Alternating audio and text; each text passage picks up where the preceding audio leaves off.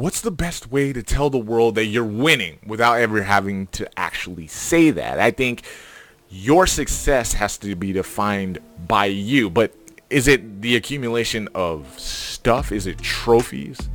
Typically, traditionally, we've always defined wealth as being how much drip you have and how many racks you have stacked on top of one another.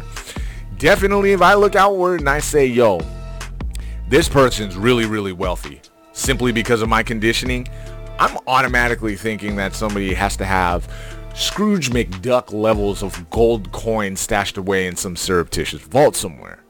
But the truth is, if I can really reverse my conditioning, and I encourage you guys to do the same, maybe we start to think of the most wealthy people as being emotionally and health-wise wealthy. Maybe you can leverage that stuff into drip later on. So that's what we're here to talk about. Johan Francis right here. Welcome to yet another episode of this Ego Killer. I hope this finds you doing really, really good. We're out here mining for treasure that lies between the ears, because that's where we're going to peel away yet another layer of the human condition, because we're looking for that treasure. We're looking for those nuggets. We carry tools, picks, shovels, and we share tools in order to figure out if there's sticking points in our life. We provide repeatable, actionable tips that you can use over time, no matter how many times you get stuck, because this is in fact a journey. Building on that means acquiescing to success, being able to walk around with your chest out, your chin up, moving through life with an aplomb, right? A confidence, being like, yeah, I did the thing no matter what. And to get there, we're going to have to measure out success. So let me know in the comments right now. Okay, let's talk about wealth in your life. If I had to ask you, are you wealthy? Right away, are you wealthy? Let me know in the comments, are you wealthy? That's it. We're going to have to take the time to discover what that means to us. That's what we're doing on the show today here on Ego Killer, because you know me, every once in a while, or every show, I'm going to drop a fight story, an in-gym sparring story or something like that, because to me, the apogee of the human condition gets tested in the fight game. Some of the most battle-tested mental giants that I've met myself personally, I've met inside of the fight gym. Men, women, old and young. Some of the most indelible warriors I've met inside the fight gym. I've tried to pattern big swaths of my own life based on the lessons that I've learned while wearing hand wraps and just sweating my ass off. And I hope that those things come through when I talk to you guys about them. And speaking of which, over this past weekend here in October, we had something pretty amazing happen, but it requires a little bit of backstory. Stay with me. A long time ago, heavyweight Francis Ngannou left the UFC. He left the UFC because he had enough leverage to do so. He had won the belt. He made some money. But what he felt was that he was still underpaid. So even though he's a champion, he's underpaid. What does he do? He decides not to re-sign his contract and to test the market, right? To test the market. It was like he got out of a relationship right quick. Got out of a marriage, right? And the marriage was like, yo, I'm allowing you an open marriage, but you have to come back to me. And he was like, I'm not really happy with you. And since you're allowing an open marriage, that tells me you're not really happy with me. And the UFC was like, no, but you got to come back. If you agree to that open marriage, you get the best of both worlds, but you got to come back. And he's like, I'm not really even happy with you. So I'm a bounce. Damn your open marriage. I'm going to bounce and test the field. So he's out here in free agency. He gets picked up by an organization that pays him bread, gives him those stacks, gets him dipped in butter so that he's paid. Now, what does he do? On his way out of that bad marriage, he's making a list of demands like, yo, I'll stick with you if you meet me halfway. I want equal pay for the person that's fighting me. I want I want to be able to go box. That's Francis Ngannou's dream, is to go box. He wants to be a boxer. And by the way, this is a guy who was raised in Cameroon, shoveling sand for a living for barely any money and had to escape 3 different countries just to get to the U.S. along the way. Ends up getting to the UFC, is in his 30s before he actually starts winning. That's the mindset. Anyway, leaves this marriage. UFC tells him no. Gets out on his own, finds some money, ends up getting into a title fight with one of the best heavyweight boxers of our current era.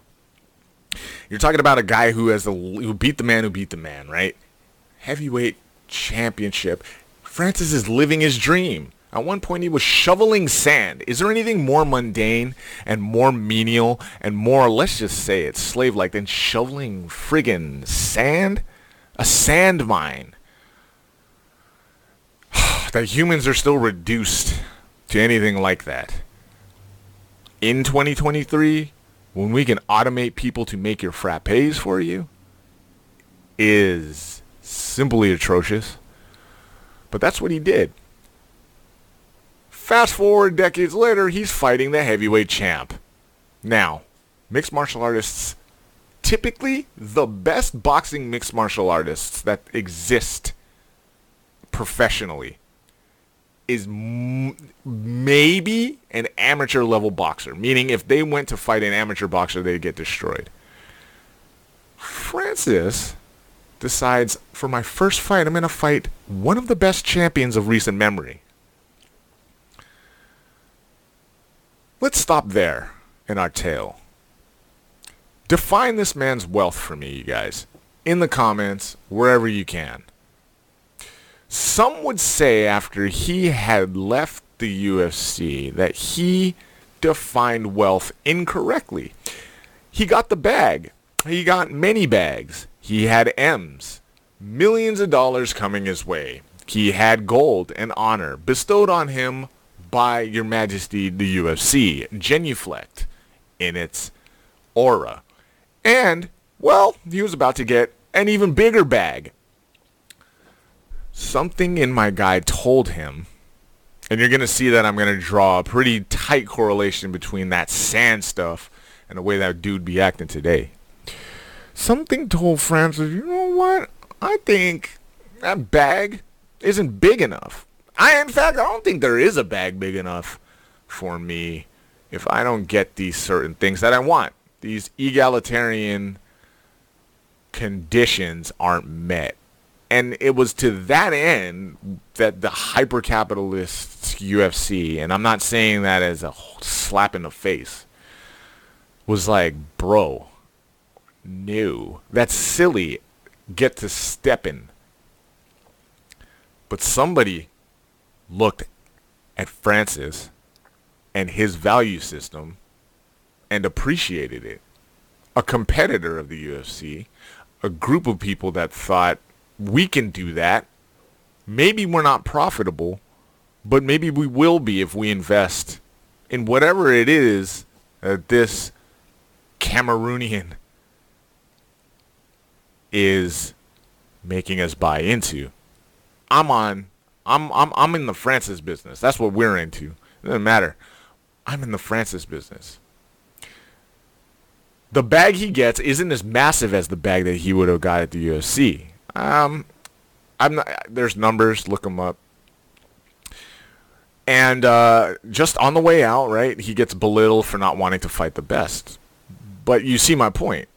Somebody else saw his value and gave him what he wanted, and that value wasn't measured in USD. The currency that man was trading under was called respect. It was called fairness. It was called due diligence. It was called dignity, quite frankly. And most fighters and most fighter type peoples don't really deal with that dignity too well. Like, it's all about honor. It's all about how many pelts you got on the wall. How many pelts I took from your tribe. That's how I count my victories. They're right there. You can see them. Count them if you want. Look but don't touch. You touch them, you get out. The conventional definition of success is deeply entrenched in material wealth, and individuals evaluate their monetary achievements, possessions, and social status, right? This perspective promotes a culture where financial accomplishments are the primary indicators of one's worth and their accomplishments. Francis says, miss me with all of that and I'll show you and I can fight. The notion is reinforced by various societal factors such as media, ads, social norms, and shaping people's aspirations and expectations. And it's that last one that we're going to speak to later on today. Shaping people's aspirations and expectations. The things that you want out of this life, right? If I have the means to dangle this golden carrot for you, but you have to do these certain things, jump through these few hoops, climb this right here social ladder, be friends with these people, you can have this possession. That's wealth in our society. Unfortunately, one of the biggest bargaining chips as a man proved that maybe we're looking to redefine this a lot differently. Now, why was he or how was he able to redefine that? Like, what is it inside of his genome? What is it inside his ears? Like I was talking about it earlier. We're here mining for gold. We're looking for those nuggets, those treasures that say, hey, you different. You move differently. You need to share all of your knowledge. What did you find out? What vibration are you on? Because you need to share that with people so like we can all redefine what wealth is. If we start redefining what wealth is for us personally, what happens to a culture that sees themselves as valuable, not just because of the pelts they have on the wall or how many you go into someone's, I've been woodworking a lot lately. Sometimes I watch YouTube and I see a lot of, some YouTubers have like the $1,000 table saw. You can get a table saw for like $200. But then you have some people that have like the $1,500 one. And then they have all the brand names of those same tools that are like German engineered. And they're amazing. Like, I find myself drooling over these things. I'm like, bro, that's some power tool drip. Forget the Ric Flair. I want that power tool drip. I want to cut my wood and have no dust appear because the dust gets sucked into a black hole. Anyway, what is between the ears of someone like Francis? Because what he does later, that I'll tell you about, is amazing. All right? And it all leads together. I'm going to say that we have every reason to start thinking of our wealth as a function of how we're going to build emotional resilience. Emotional resilience comes about because of our emotional intelligence is through the roof. And if our emotional intelligence is on 10, we're ready, we're willing, and we're able, but we're also able to bounce back from life setbacks. Life setbacks are going to keep coming at you and keep coming at you and keep coming at you, right? They're going to keep coming. And the goal isn't to start to learn to avoid them. The goal is to be way more resilient. It is no mistake that someone like David Goggins or that Francis Ngannou himself or the multitude of champions, Katie Taylor, just a lot of underdogs have strike through. A lot of game changers have happened in the world of athletics just because a lot of what goes down inside the training room, inside the gym, strengthens your resolve or teaches you, or even having the discipline to train when it is excessively hard, right? Something that David Goggins talks about, for example. Something that a lot of coaches talk about over the years. To work when it's really, really hard gives you a hard foundation of success. It's called emotional resilience. We're building emotional wealth. That's going to be the benchmarker for our successes. Inside of our life is our emotional wealth, our health as currency, right? Our health becoming wealth. These are the major areas. These are the currencies. This becomes USD. One of the ways that that's really important is we think about income disparity. Francis did, right? I'm going to be like, God did. No, Francis did. Let me just say this. After every point, Francis did. One of the ways that we could get away from one of the most pernicious kind of mental contaminants having to do with the correlation of wealth and the acquisition of stuff has everything to do with us not paying attention to how much more the ultra rich get richer. And that could just be the end of the sentence. That disparity becomes despicable. Someone like Francis, someone who's in the gym, a lot of the fighters that I've met over the years look on this case, and that's where their mindset goes, right? Shout out to this generation for being so active and informed about stuff like that.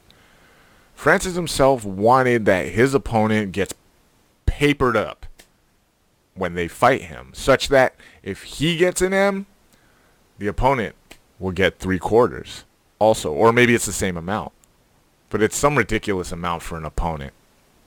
Never been done before. Let me tell you guys something though, fam.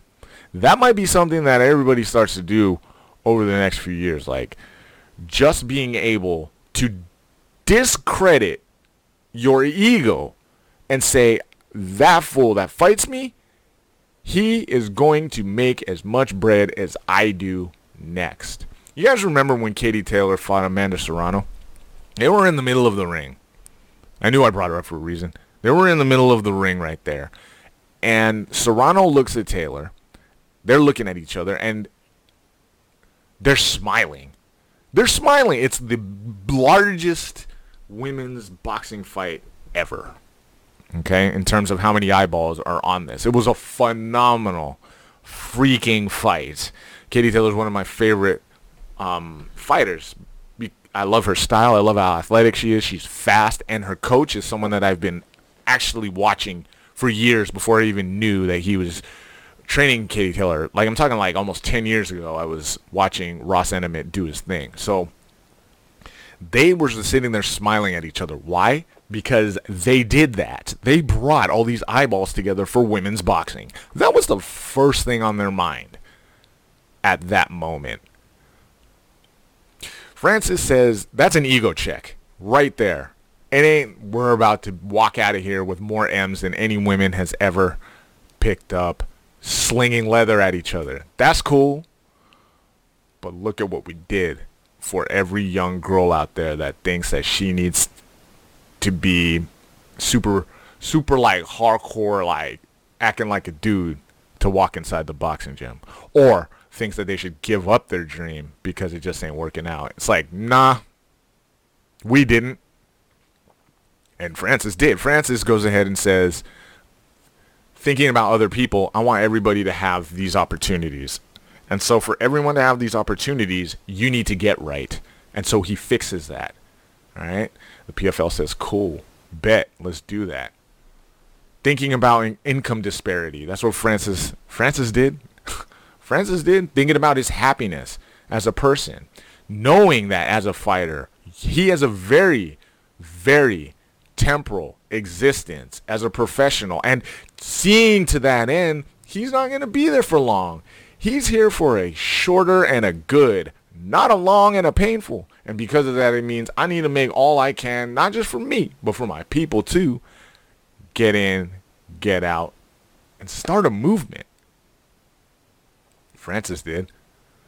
Alternative measurements of success. It has been well documented. It has been well stated over the last 2 years or something. Everybody jumped on that Francis bandwagon. Let me just say this. That Francis has been an underdog for many years in a lot of the fights that he has come up on. One of my favorite fighters of all time is Cain Velasquez. Cain Velasquez has been training in my hometown right here for 15 years or more. He is been seen around. He's known for being a high-level practitioner. Everyone regards him as one of the best to ever do it inside of MMA. And what Francis did to him in the cage is unbelievable. I am still a fan of Francis, even though he did that to Cain. He's beaten guys that people didn't think he was supposed to beat at all. I kind of saw through all that. I knew, and I don't know where the disrespect came from. But point is, what was his measure of success? What's your measure of success? I asked you that earlier. What was your measure of success and wealth? Are you wealthy? Apparently, Francis said, oh, I have all the bags in the world. I can't even carry. I don't even have enough arms or limbs for all the bags. I got to carry one on the finger, one on the shoulder, one on the neck, one on the... That doesn't define success for me. What does he think instead defines success for him? He wanted to box. He wanted to get to America to box. He just did that this weekend. One of the ways you guys need to be counting your wealth is by thinking about alternative measures of success. In what regard you treat yourself, right? In what regard, how much do you add to your community? How good are you at building happiness in your life? Being happy, finding the beats to that. Very important. Those are better metrics for success. Are you too cool, right? To be out here all in the videos dancing? Or do you really find yourself fulfilled by artistic expression in some capacity? Or do you blunt yourself off from that? What other moves are you making that make it clear you're all about these different metrics? That's what you guys should be focusing on over time. So let me just say this. Francis was real different. He went in to box. I want to box Tyson Fury. He went in and boxed the tippy top dog. Not the top dog, the tippy top dog. This dude is the top dog, and he went in to fight him. Not only that, by the way, he learned from Mike Tyson, who took time out of his to train Francis. Can you imagine being a kid, Francis, maybe getting your hands on Punch-Out as a kid, and now you're getting to train? And by the way, Mike Tyson's training people? Like, yo, talk about an ego death. Talk about an ego killer. All the moves that he's made. Because if you're my age and older, you know how reviled he was at one point, then how liked he was before that, and he was much more feared when he was going through his negative times than he was liked when he was ultra uber famous, right? Big black phenom specimen athlete in the 80s, they were everywhere, right? And he was one of them. He has done a 180 and is like a teacher and a leader and a master, and it is dope. Anyone who makes moves like that and ego kills to that end, to where they're now teaching, by the way, the final boss on your way to achieving ego killer mastery is spreading the word, right? That man's doing that. He's doing it for boxing. He's doing it to someone that probably really idolized him. He's doing it to a dude that's as bricked up as Tyson was in his day. All these parallels, man, they get your goosebumps out, right? Because it's like parallel after parallel. Finding that, learning, listening, checking the ego, asking questions, being humble, asking simple questions of Tyson, wanting him to teach him more, having the great coaching staff that he did have that also taught him a lot about his own fighting style. Listening, let me just say, to check the ego long enough to be a professional athlete of Francis's esteem caliber, and then just say, I'm going to listen to everybody else and not try to go in here and swing. Please believe that's why he did a little dance when he knocked Tyson Fury down. He said it was because Fury acted like he's taking him to school. He knocked down the heavyweight champ with no weapon in his hands, no brass knuckle under his gloves. That is, I don't have words to say how amazing that is. That is absolutely amaze-balls. It's amazing. It is amazing. For him to do that, you can almost say that he has garnered his own type of victory himself Level of dignity through the roof, right? All 99s, right? He's S-class walking up out of there. Dignity, S-class. Final boss, S-class, right? Unbelievable. Define your wealth again. Because if losing to the heavyweight champion, but by split decision, but knocking him down when you have no business even fighting him, when you have no business standing face to face with another boxer that is as high a caliber as you are, and you're putting all your belts, she's putting all her belts on the line, but all the eyeballs are on you because you just let that ego go. Redefine your wealth, right? Redefine your wealth this way, all right? Take time for your mindfulness. Check your ego. Listen. Be mindful, right? Thinking about how we eat.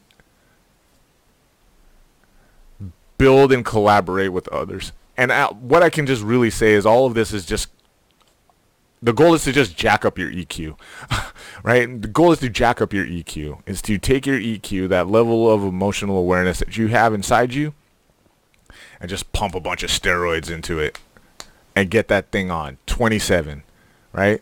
Give it as many hugs as you need to. Build up that EQ, because once that EQ is, you're fully aware of the way that you feel, you can kind of move through the world respecting not just feelings of angst, but also feelings of happiness, just the same. We're able to listen better, all right? We're able to listen better, receive information better, get coached better, walk away from the edge just a little bit better. That all matters. We start to add up good spaces. We start to think more clearly when we're being taught new moves in the gym. We're starting to collaborate better with our team. We take time for ourselves when we need breaks away from all those people in order to reassess and think about the moves that we're making. When we do that, we build resiliency, emotional resiliency. And when stuff pops up, we could pop it back down, right? When stuff pops up, we're able to sidestep that thing and keep it pushing, because that's really what we're here to do. And not only that, the resiliency that you build up in general, emotional-wise, makes you much more capable to handle abrasive or, unwanted outcomes that are heading your way, because it happens in life. Get that resiliency up and everything else falls into place.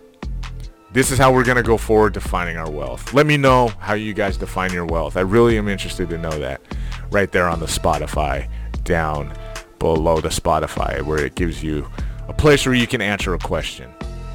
More importantly, stay all the way up.